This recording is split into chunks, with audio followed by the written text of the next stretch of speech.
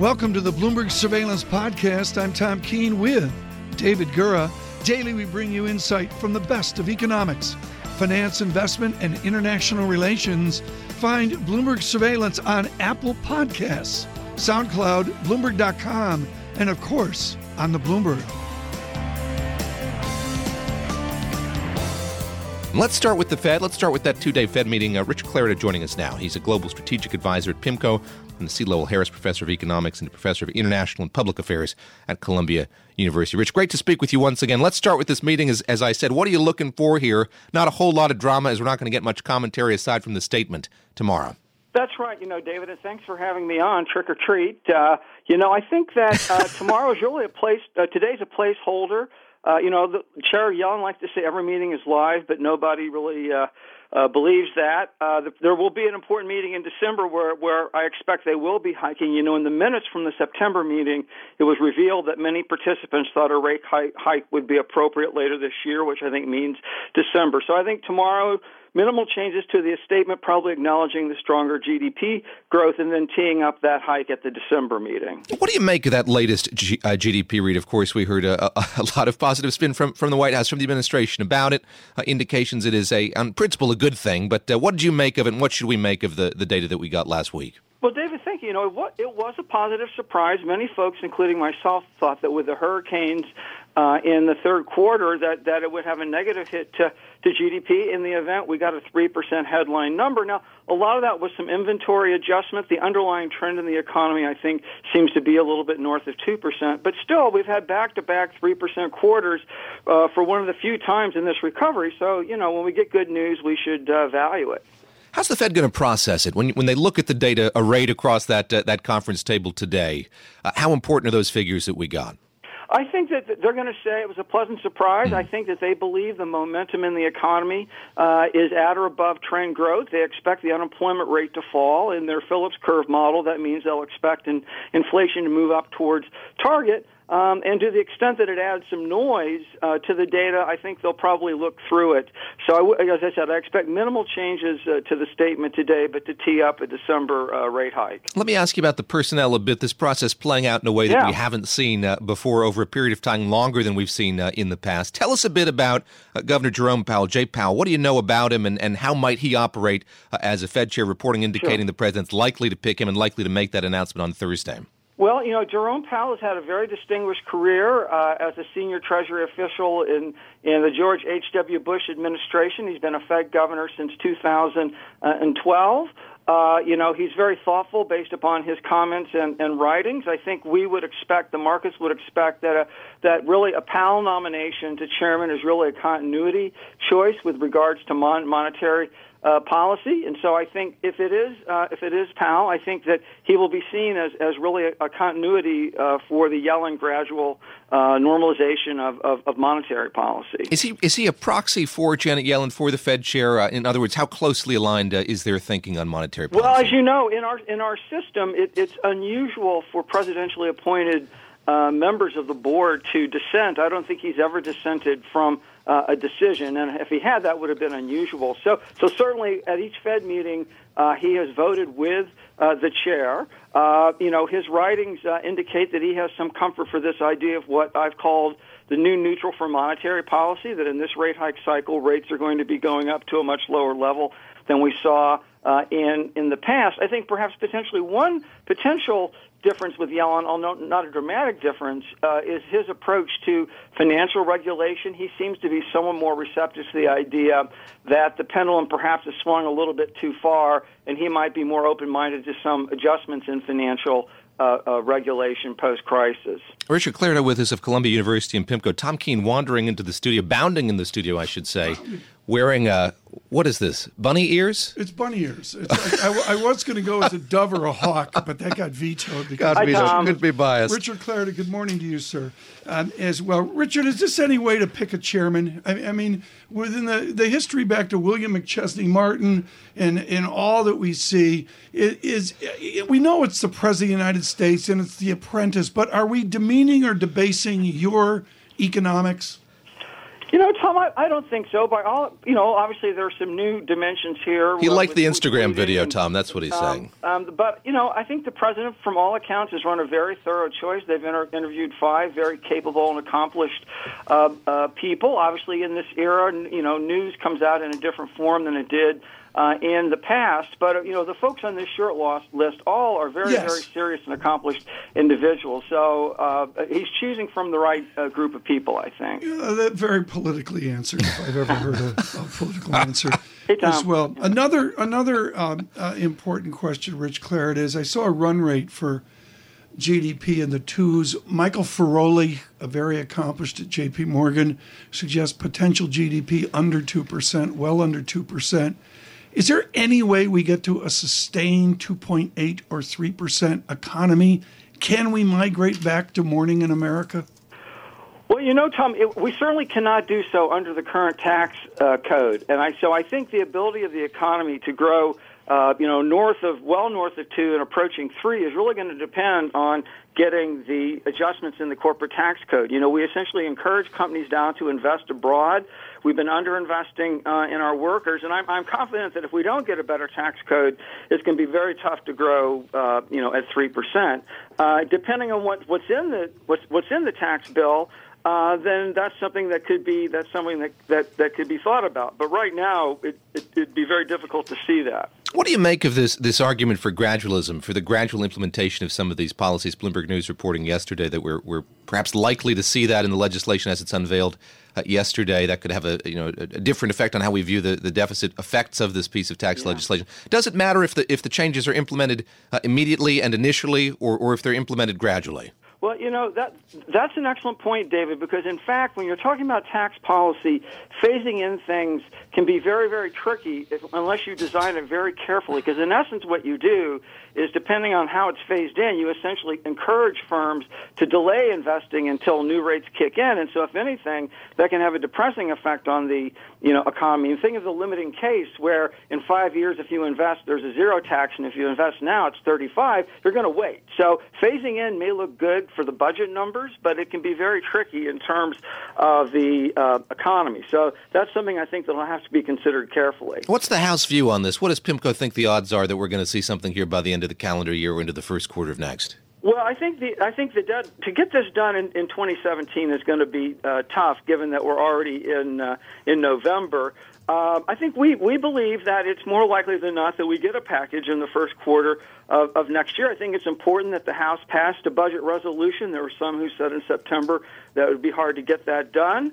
We're going to be, I think, seeing this week the House Ways and Means Committee initial version of the bill. And so I believe it is more likely than not that we do get a bill but most likely into 2018.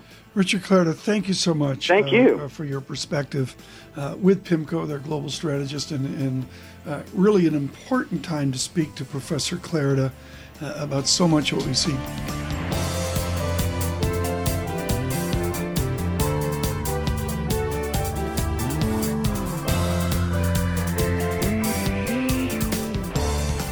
David Gura, Tom Keene here in New York. It's been saying a remarkable day yesterday, continuing to follow the fallout from what happened yesterday morning.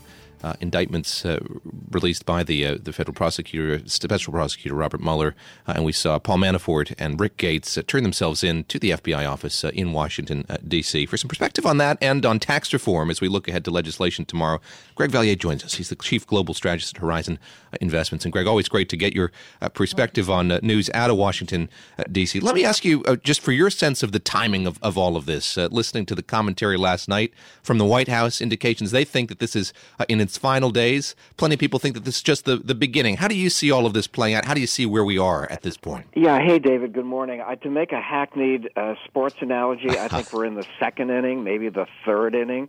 We got a long way to go. There's going to be a lot more indictments to come with one big goal, and that's to get people to sing.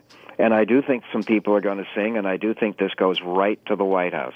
George Papadopoulos, tell us a bit about him, in your sense of him here, Greg.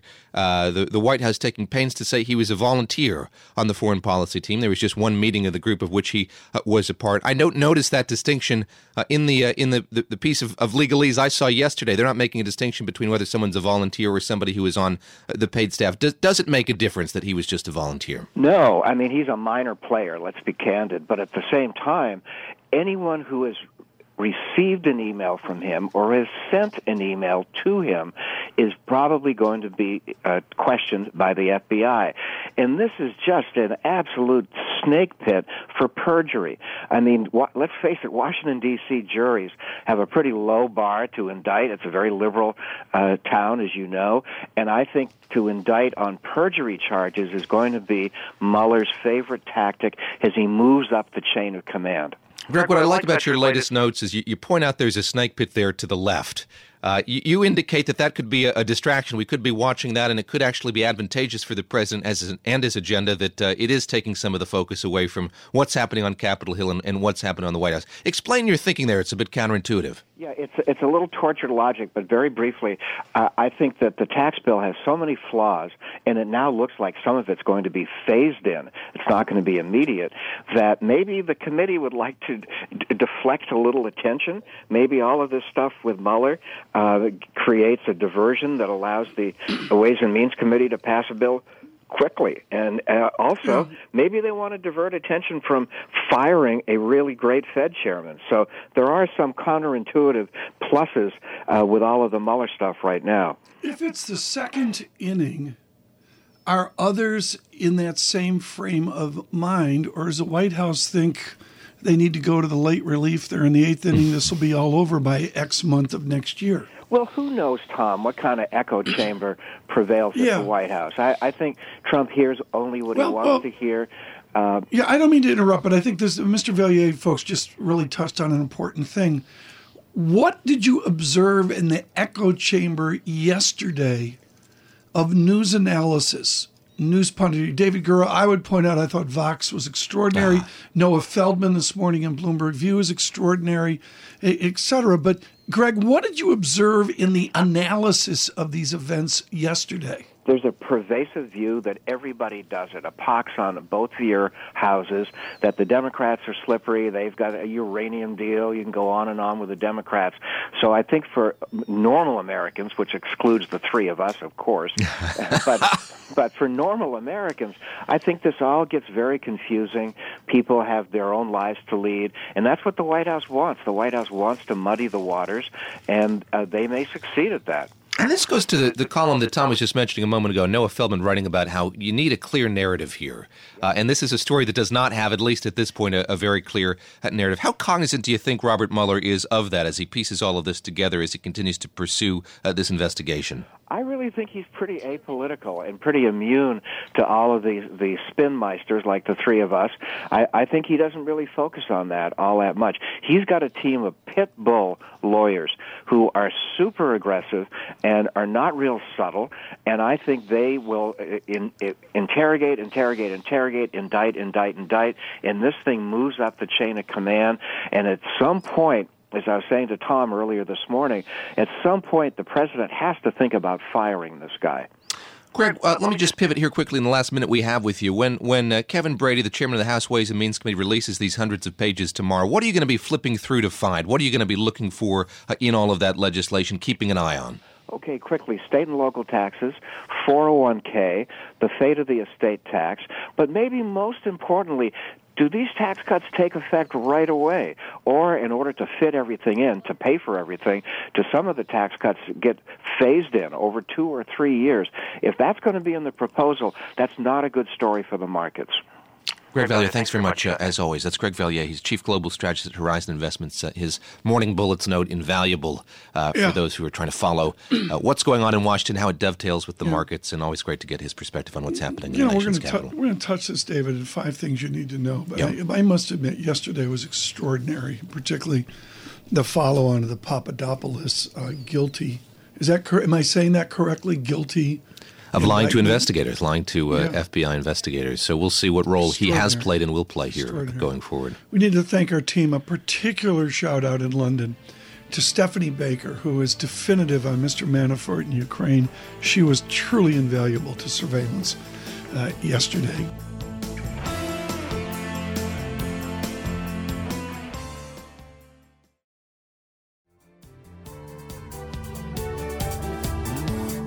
David, do you have Mr. Papadopoulos on your show today? We do not have Mr. Papadopoulos on the show With a today, wire?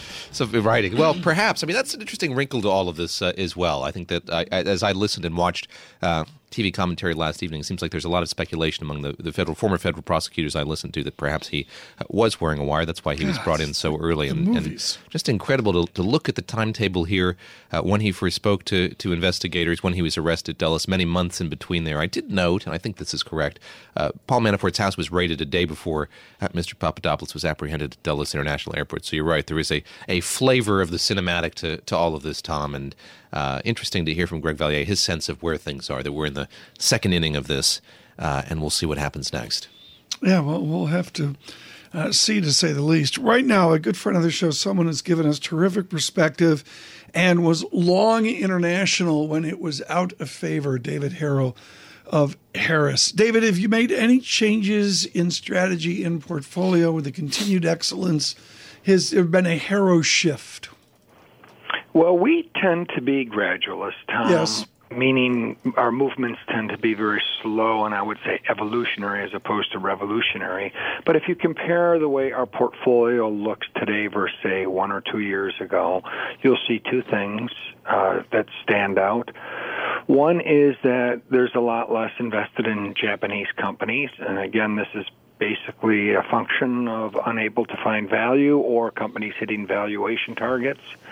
Japan, even though it's had a nice run price-wise, there's still all kinds of issues surrounding corporate Japan, profitability, running a company for shareholder value, et cetera. So you see less Japanese weight, lower Japanese weight than you did a few years ago. Also, within consumer discretionary, we used to be quite heavy in some luxury good names, Kering, Richemont, LVMH, Prada, et cetera. We've trimmed back on a lot of those, not completely sold out with the exception of Prada, where we did sell out of for company-specific reasons. But these stocks have, again, had a very, very good run. Price has come a lot closer to value. That value gap is closed. On the other hand, within consumer discretionary, you still see a fairly heavy weighting in automobiles. You see a weight in Toyota and Daimler, as well as BMW. So there has been some changes in complexion, but again, these things tend to happen slowly over time. So what do you do with Burberry? Do you own Burberry? Christopher Bailey's out the door. Everybody wants to be the next Gucci. That's part of Kering. Does David Harrow acquire Burberry shares given the uproar there in management? No, I mean, first of all, I don't know if it was such a bad thing. They made a mistake, I believe, a few years ago in making Christopher, who's a very good designer, also their chief executive officer. That often does not work. Two very different skill sets, running a business and, designing luxury pants, shirts, coats, etc. And so I think that was a mistake. And now after a while, he's leaving. Christopher Bailey was replaced as CEO a while ago, and now he's leaving as designer. So a lot of these places need a fresh shock in design. And this is one of the things that led to Gucci's success, is they brought someone in who was already an insider, but really understood the Gucci brand. And, of course, the results have been just exceptional. I mean, we're seeing huge increases. Go to the Gucci store in Mayfair. Oh, I would never do that. Yeah, there's a line outside the door. In fact, that's probably a bigger problem now, is keeping your high-end customer satisfied. David, I think the last time we had you on surveillance was shortly after this Swiss hedge fund, RBR Capital, indicated it wanted to agitate for a breakup or some changes to Credit Suisse. Of course, Harris has a 9% stake in that bank. And I wonder, with a few weeks' perspective here, is there anything about what that hedge fund has proposed that resonates with you? How do you feel about what they've proposed? Have you had conversations with Rudolph Bohle, who runs that hedge fund? No, they shared with us their proposals after it was announced, and looking through it, it's just rather what I would say ineffective work, meaning the assumptions they make about value creation and what needs to be done today just are not workable. The assumptions of valuation comparisons are poor comparisons. For instance, he compares the private bank of Credit Suisse with the Schwab investment management business. I mean, these things are very, very different. He compares the investment bank of Credit Suisse with Goldman Sachs and Morgan Stanley. Again, some material differences. And then he applies those multiples of these companies and puts it on what he assumes is an easily dividable financial institution. And that is an incorrect assumption. In our view, it's not easily dividable. Yeah, but in the meantime, so much has been done over the last 2 years to reform and to restructure the business that now is not the time to just rip it all apart. I mean, David, within that wonderful answer and David's smart question is the idea of the timeline that corporate officers are dealing with. Within your cross-sector analysis, is a new 5-year plan for corporate officers 3 years? And the idea of tactical is trying to get to the next quarterly report? Well, you have to make sure within your planning period you understand what the markets will be like in 3, 4, or 5 years. If it's a slow-moving market, yes, maybe a 4, 5, 6-year plan is good. But if markets are moving rapidly, if your markets are moving rapidly, if your industry is moving rapidly, and think media, perhaps you have to think a little bit shorter. Not short-term, not being knee-jerk, not reacting to everything an activist investor wants, which is show me a good quarter, but building your business to compete for the future. This is what we want to see. Not being overreactive to short-term phenomena, but clearly being reactive to what's happening in your industry. David, what's it like to be involved in this in sort of a proxy position? As I said, you have a larger stake in this company than the gentleman who's agitating for all of this. Do you feel like you have to take on a defensive role? What's it like to be an investor with a sizable position as something like this unfolds, when you have an activist investor here trying to rally support for the plan that he's trying to put into place? Well, we have to stick up for our shareholders first and foremost. My responsibility is to the people who've entrusted their savings with me. And so what I have to do is do what's best for our clients and our shareholders, which in my view is pushing a management to think about medium and long-term value creation first and foremost.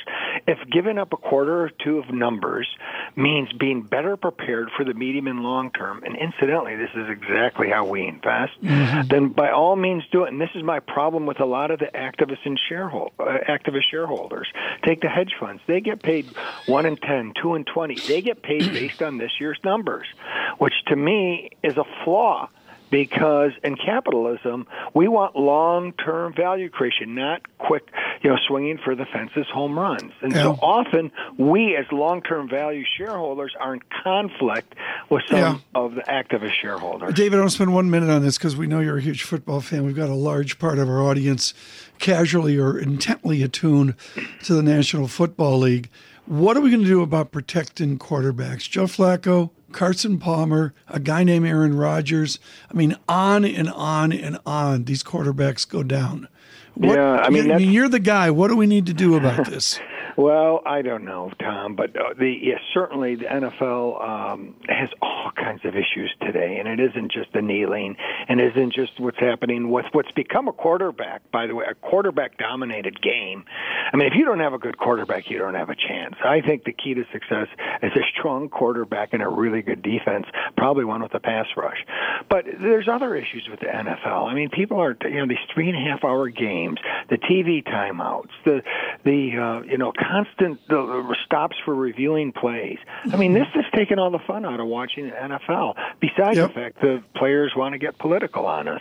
Well, let's come back. David Harrow there on the NFL. I believe he can opine, Mr. Gura, on politics.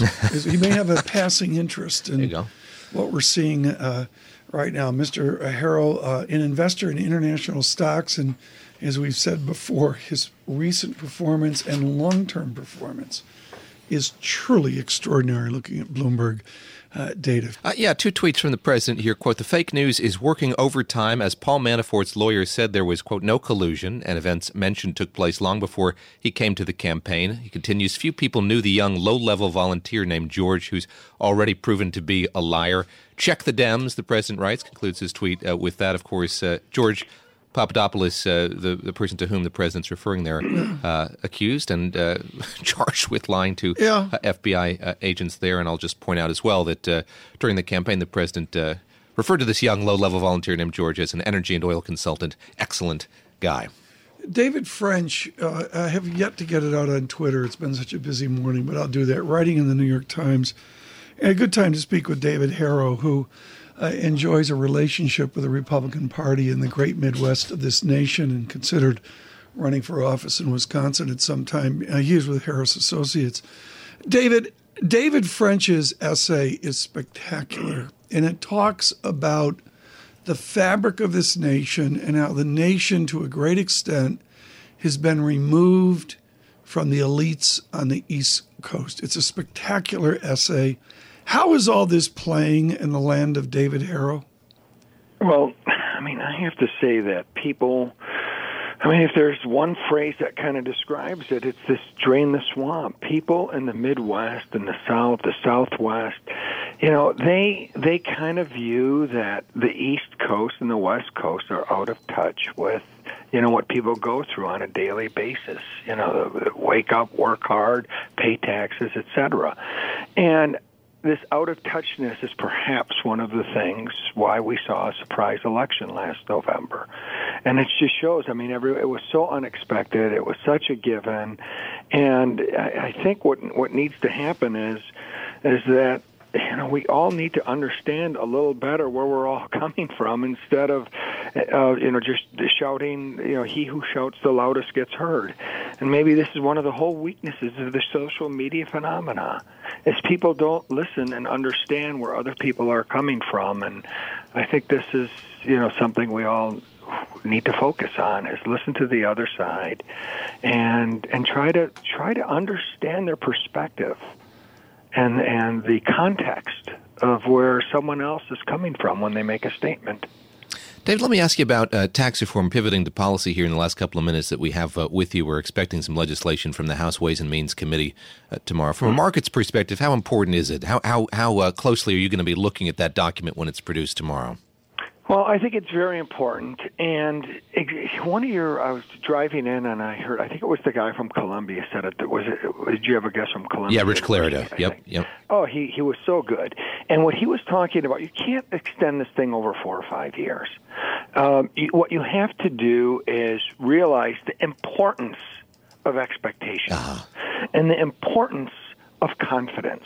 And when people are confident, they will move very aggressively. And what we want are people to invest. We want people to hire. We want these things to happen. We don't want this delayed over 3, 4, 5 years. And we want to take distortions so people can make clean economic decisions. We don't want them distorted by certain tax expenditures and tax benefits. We want level playing fields. And these are all the things that I believe should be in this tax document. Less distortions, which means less giveaways and lower rates, and more immediacy. Don't stretch this thing out. You're just delaying the positive impacts of it. I thought your guest did an excellent job at explaining the weaknesses of that approach.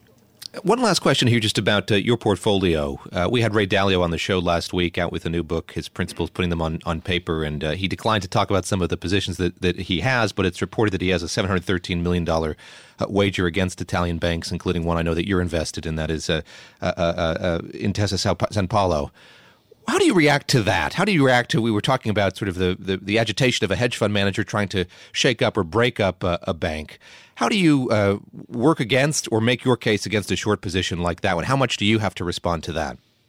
This is actually kind of positive for us, because what often happens is these types of actors within the global financial environment, they make broad generalizations.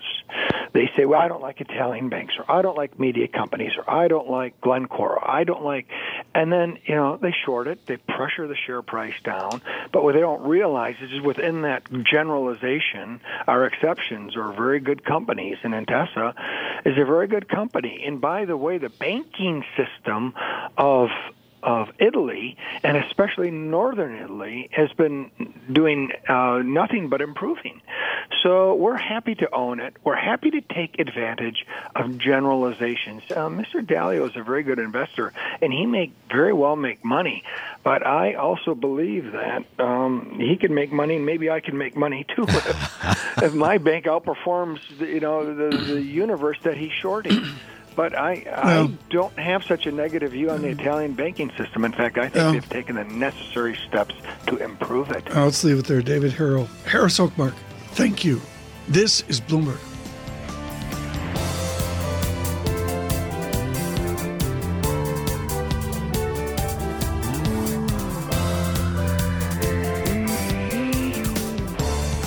This is a pleasure. David Gurr and I welcome a good friend of ours, Jeffrey Jarvis. Jeff Jarvis, what would Google do a million years ago? The movie's out for Memorial Day viewing.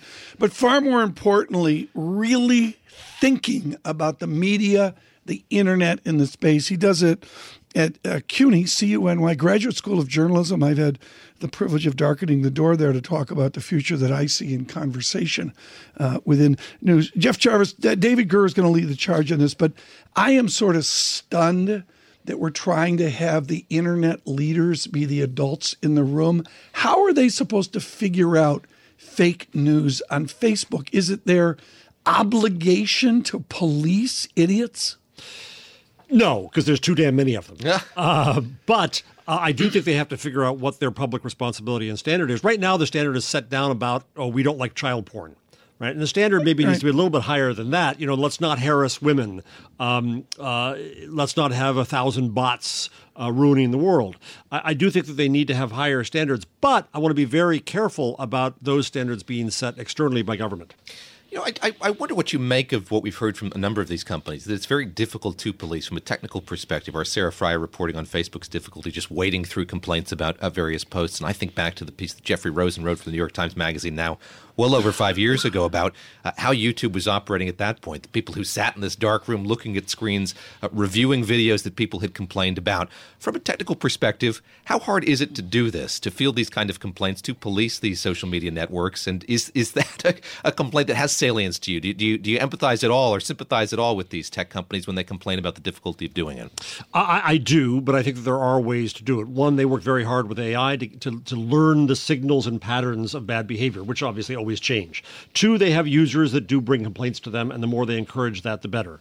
Three, I think we separate out here content from advertising, and advertising is easier to police, though advertising now operates at a scale that it never operated in our world in media.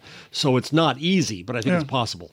I look at the title of this hearing that's going to take place before this Judiciary Subcommittee this afternoon at 2:30 at Wall Street time. We're going to have coverage of it, of course, here on Bloomberg TV and Bloomberg Radio.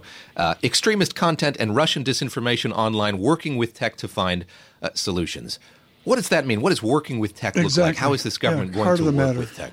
I'm very worried about regulating the internet. I think it's too early. In Gutenberg years, it's about the year 1479, and we don't know what it is. The parchment isn't dry yet. That's right. That's 500 years today. Since, I was only Martin doing Luther. 3 hours a day in 1479. Just so everybody understands. You got up later. So today is the day when Martin Luther, 500 years ago, posted his tweets on the door of the Wittenberg Cathedral. And it takes a long time to figure out what this stuff is. I think we still see the future in the analog of the past. Yeah. So it's too soon for government of all bodies to think that they know what the internet is so that they can define it and limit it and regulate it. If you're just joining us, one of the great voices of journalism and thinking about media, all that all of us have to deal with our kids and in our houses, Jeffrey Jarvis is with us from CUNY Graduate School of Journalism. David? Yeah, on that note, I wonder how things have changed here when we deal with the issue of Russian interference. You talk about child pornography or harassment of women or any number of things.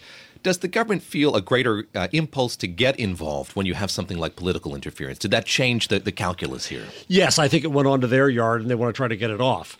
But Michael Godwin, who wrote the famous Godwin's Law, has been saying on Twitter lately that he fears, as do I, that there is a backlash coming to technology, a moral panic even. And he argued on Twitter yesterday that media are screaming about this, politicians are screaming about this, but the public, not so much. The public is using Twitter and is using Facebook. I think that those services have to worry about the quality of their experience. Google said recently, Ben Gomes, who's in charge of search engineering at Google, one of the most popular and powerful men on earth, he said that Google henceforth would start to account for the reliability, authority, and quality of sources. That's a big deal. That's a step toward a flight to quality. Part of your charm is you've actually understood there's payrolls to be met, health care has to be paid for, et cetera. How is the profitability of the new news doing? Every 9 months, 10 months, there's a major implosion where somebody goes down in flames. But the things that are out there, the Atlantic experiment that Jeff is doing, the Vox experiment that Ezra's doing, are any of these things going to really get traction, be profitable, and employ warm bodies? Yes, I absolutely think so. The Atlantic was bought by Lorraine Powell Jones. Mrs. Jobs. Thank you, Jobs. Yeah. Vox is, I think, profitable right now. The Washington Post is doing well. You know, I think that one of the big lessons of this Russian brouhaha right now is that Facebook said this morning that the Russian fake news factory got 126 million people seeing their junk. Yeah. Well, why aren't we doing that in media? Why aren't we joining the conversation? Instead, we think the media is still a destination you have to come to, like an old institution. Instead, when my daughter uses YouTube, she's saying, this speaks for me. She passes it along in her conversations. Why don't we make journalism into truth bullets that people can fire on their own? Because that 126 million number means that people share that stuff. In the time we've got left, what would Google do? This is a big mystery. What would YouTube do? What's the Jarvis prescription for YouTube really to get traction in the news business? I don't see it. I think that you do see a lot of companies, podcasts. I'm on a podcast every Wednesday afternoon called This Week in Google. About 75,000 people watch it. Highly loyal. It makes money. It's possible to use YouTube to make news. I don't think it's YouTube's job to become news, but it's possible to make businesses there. David, get another question here, Sabi. Did you see how he got that shameless plug in there? It's amazing how Jarvis does that. That was PhD level. Jeff Jarvis with Twit.tv/live. There you go. With about 30 seconds left here. Are we seeing that gap between Washington and Silicon Valley narrow at all? We're not going to see Mark Zuckerberg or Sheryl Sandberg on Capitol Hill today. Are these companies making strides enough here to narrow that gap between Silicon Valley and Washington? When you consider their early days, they spent nothing on lobbying. And they didn't really pay attention to the political world. Now they spend a fortune on lobbying because they realize they have to. The problem is, can we educate lawmakers into understanding what the Internet is? I think that's the hardest task. Jeff Jarvis, thank you very much. Appreciate the time today as we look forward to these hearings, the first of which is this afternoon at 2:30 at Wall Street. Should we plug our podcast, or is that like, a folks Only one plug per segment here, Tom. Okay. What's the name of your podcast again? This Week in Google. This Week in Google. This Week in Google. Very good. Jeff Jarvis, thank you so much. Of course, with CUNY. Always, and really can't say enough about it. It's really a timeless book. What would Google do?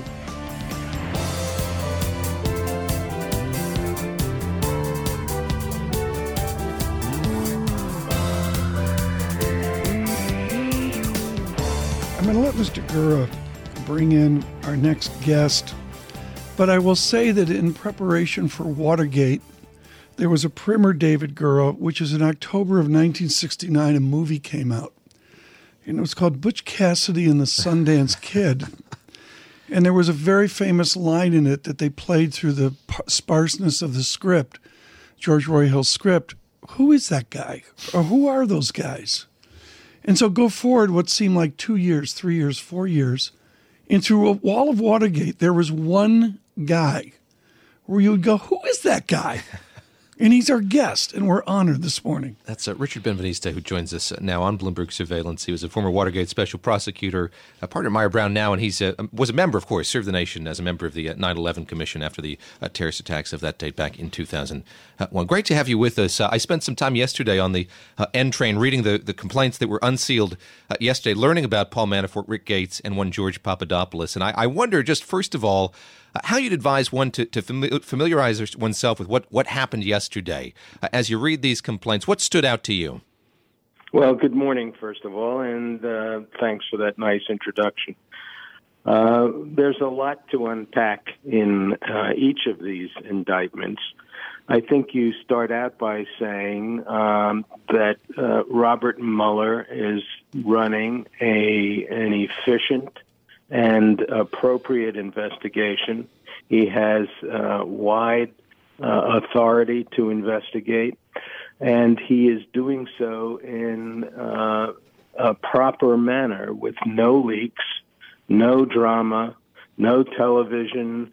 It's all, here it is in black and white on paper. This is how we speak in court quite properly.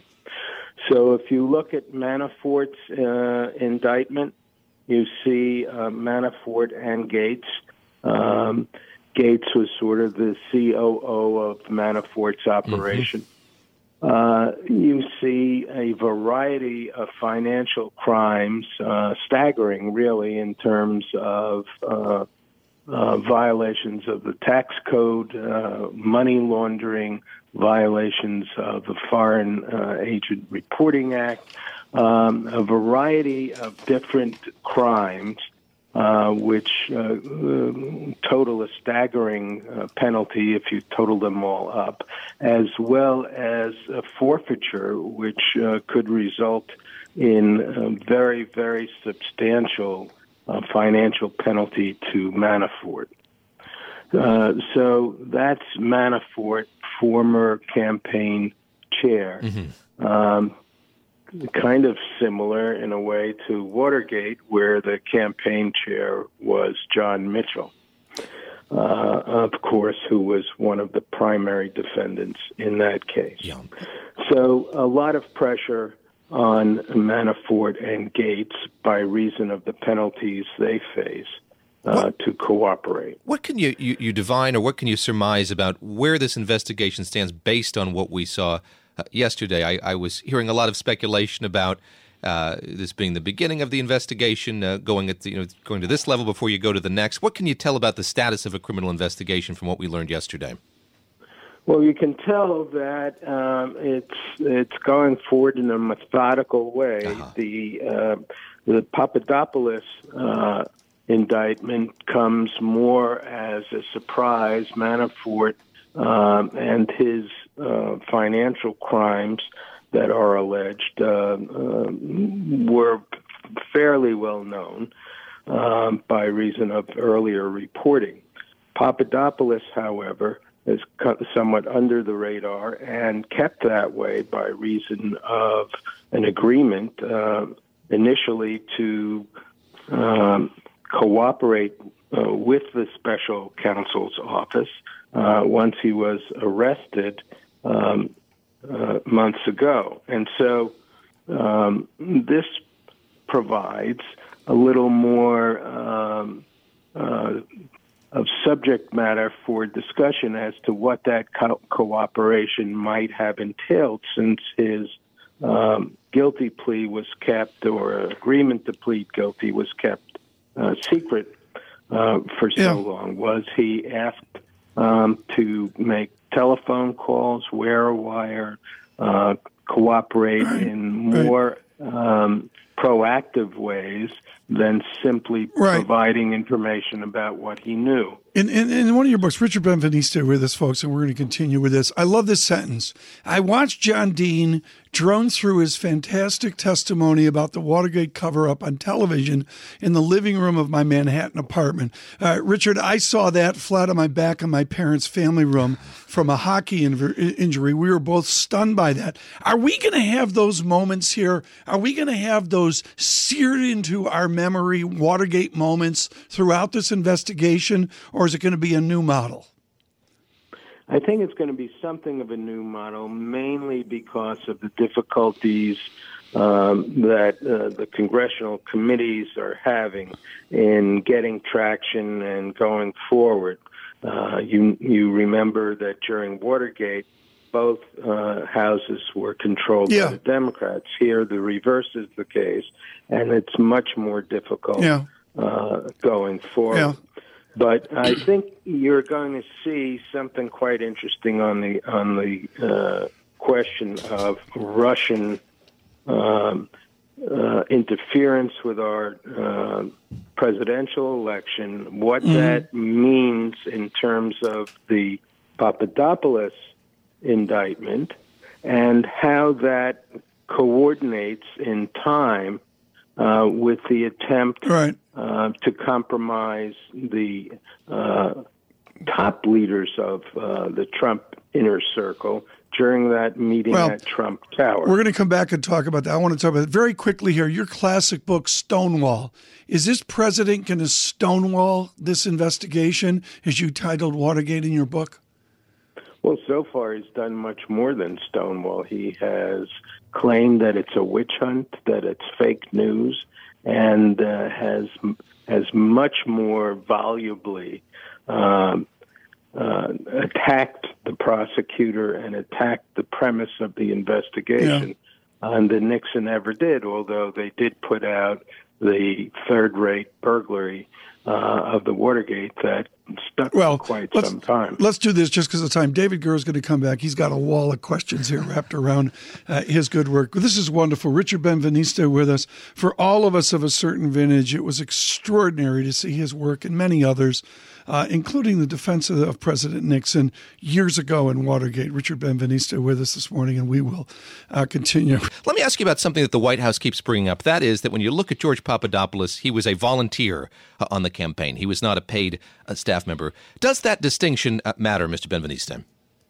No, it doesn't. In terms of the facts that are laid out in the indictment, it appears that he was encouraged by others in the campaign.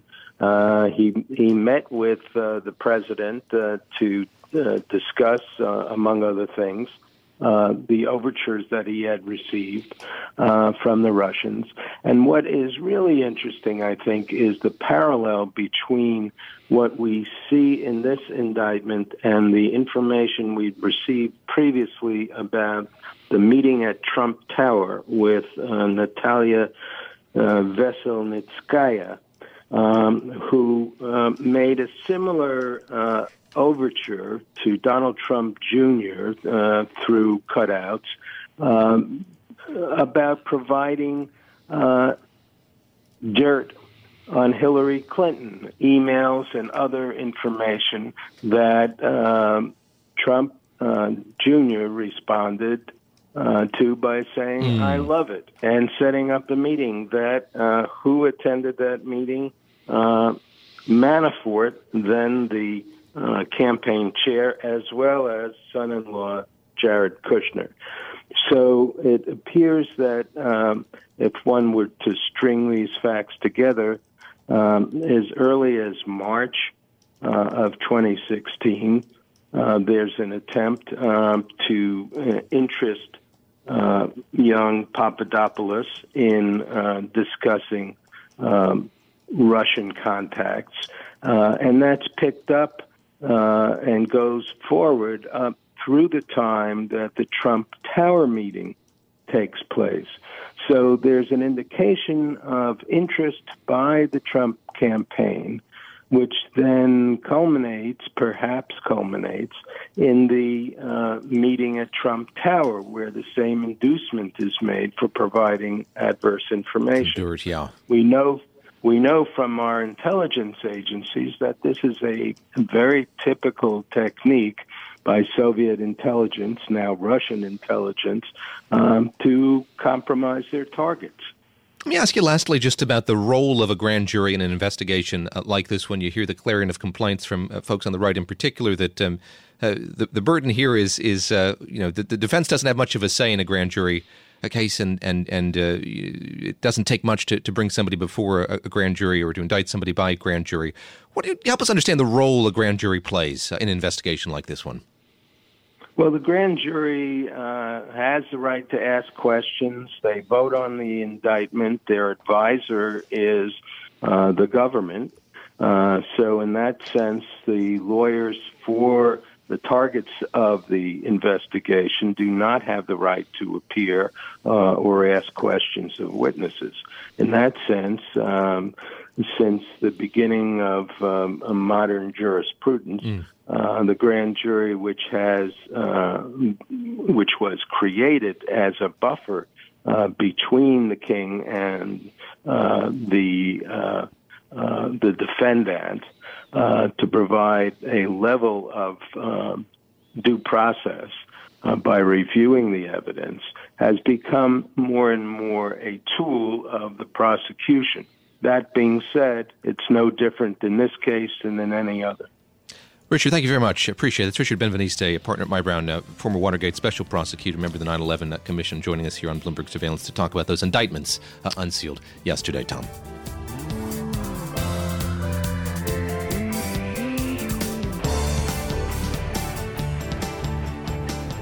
Thanks for listening to the Bloomberg Surveillance Podcast. Subscribe and listen to interviews on Apple Podcasts, SoundCloud, or whichever podcast platform you prefer. I'm on Twitter at Tom Keene. David Gura is at David Gura. Before the podcast, you can always catch us worldwide on Bloomberg Radio.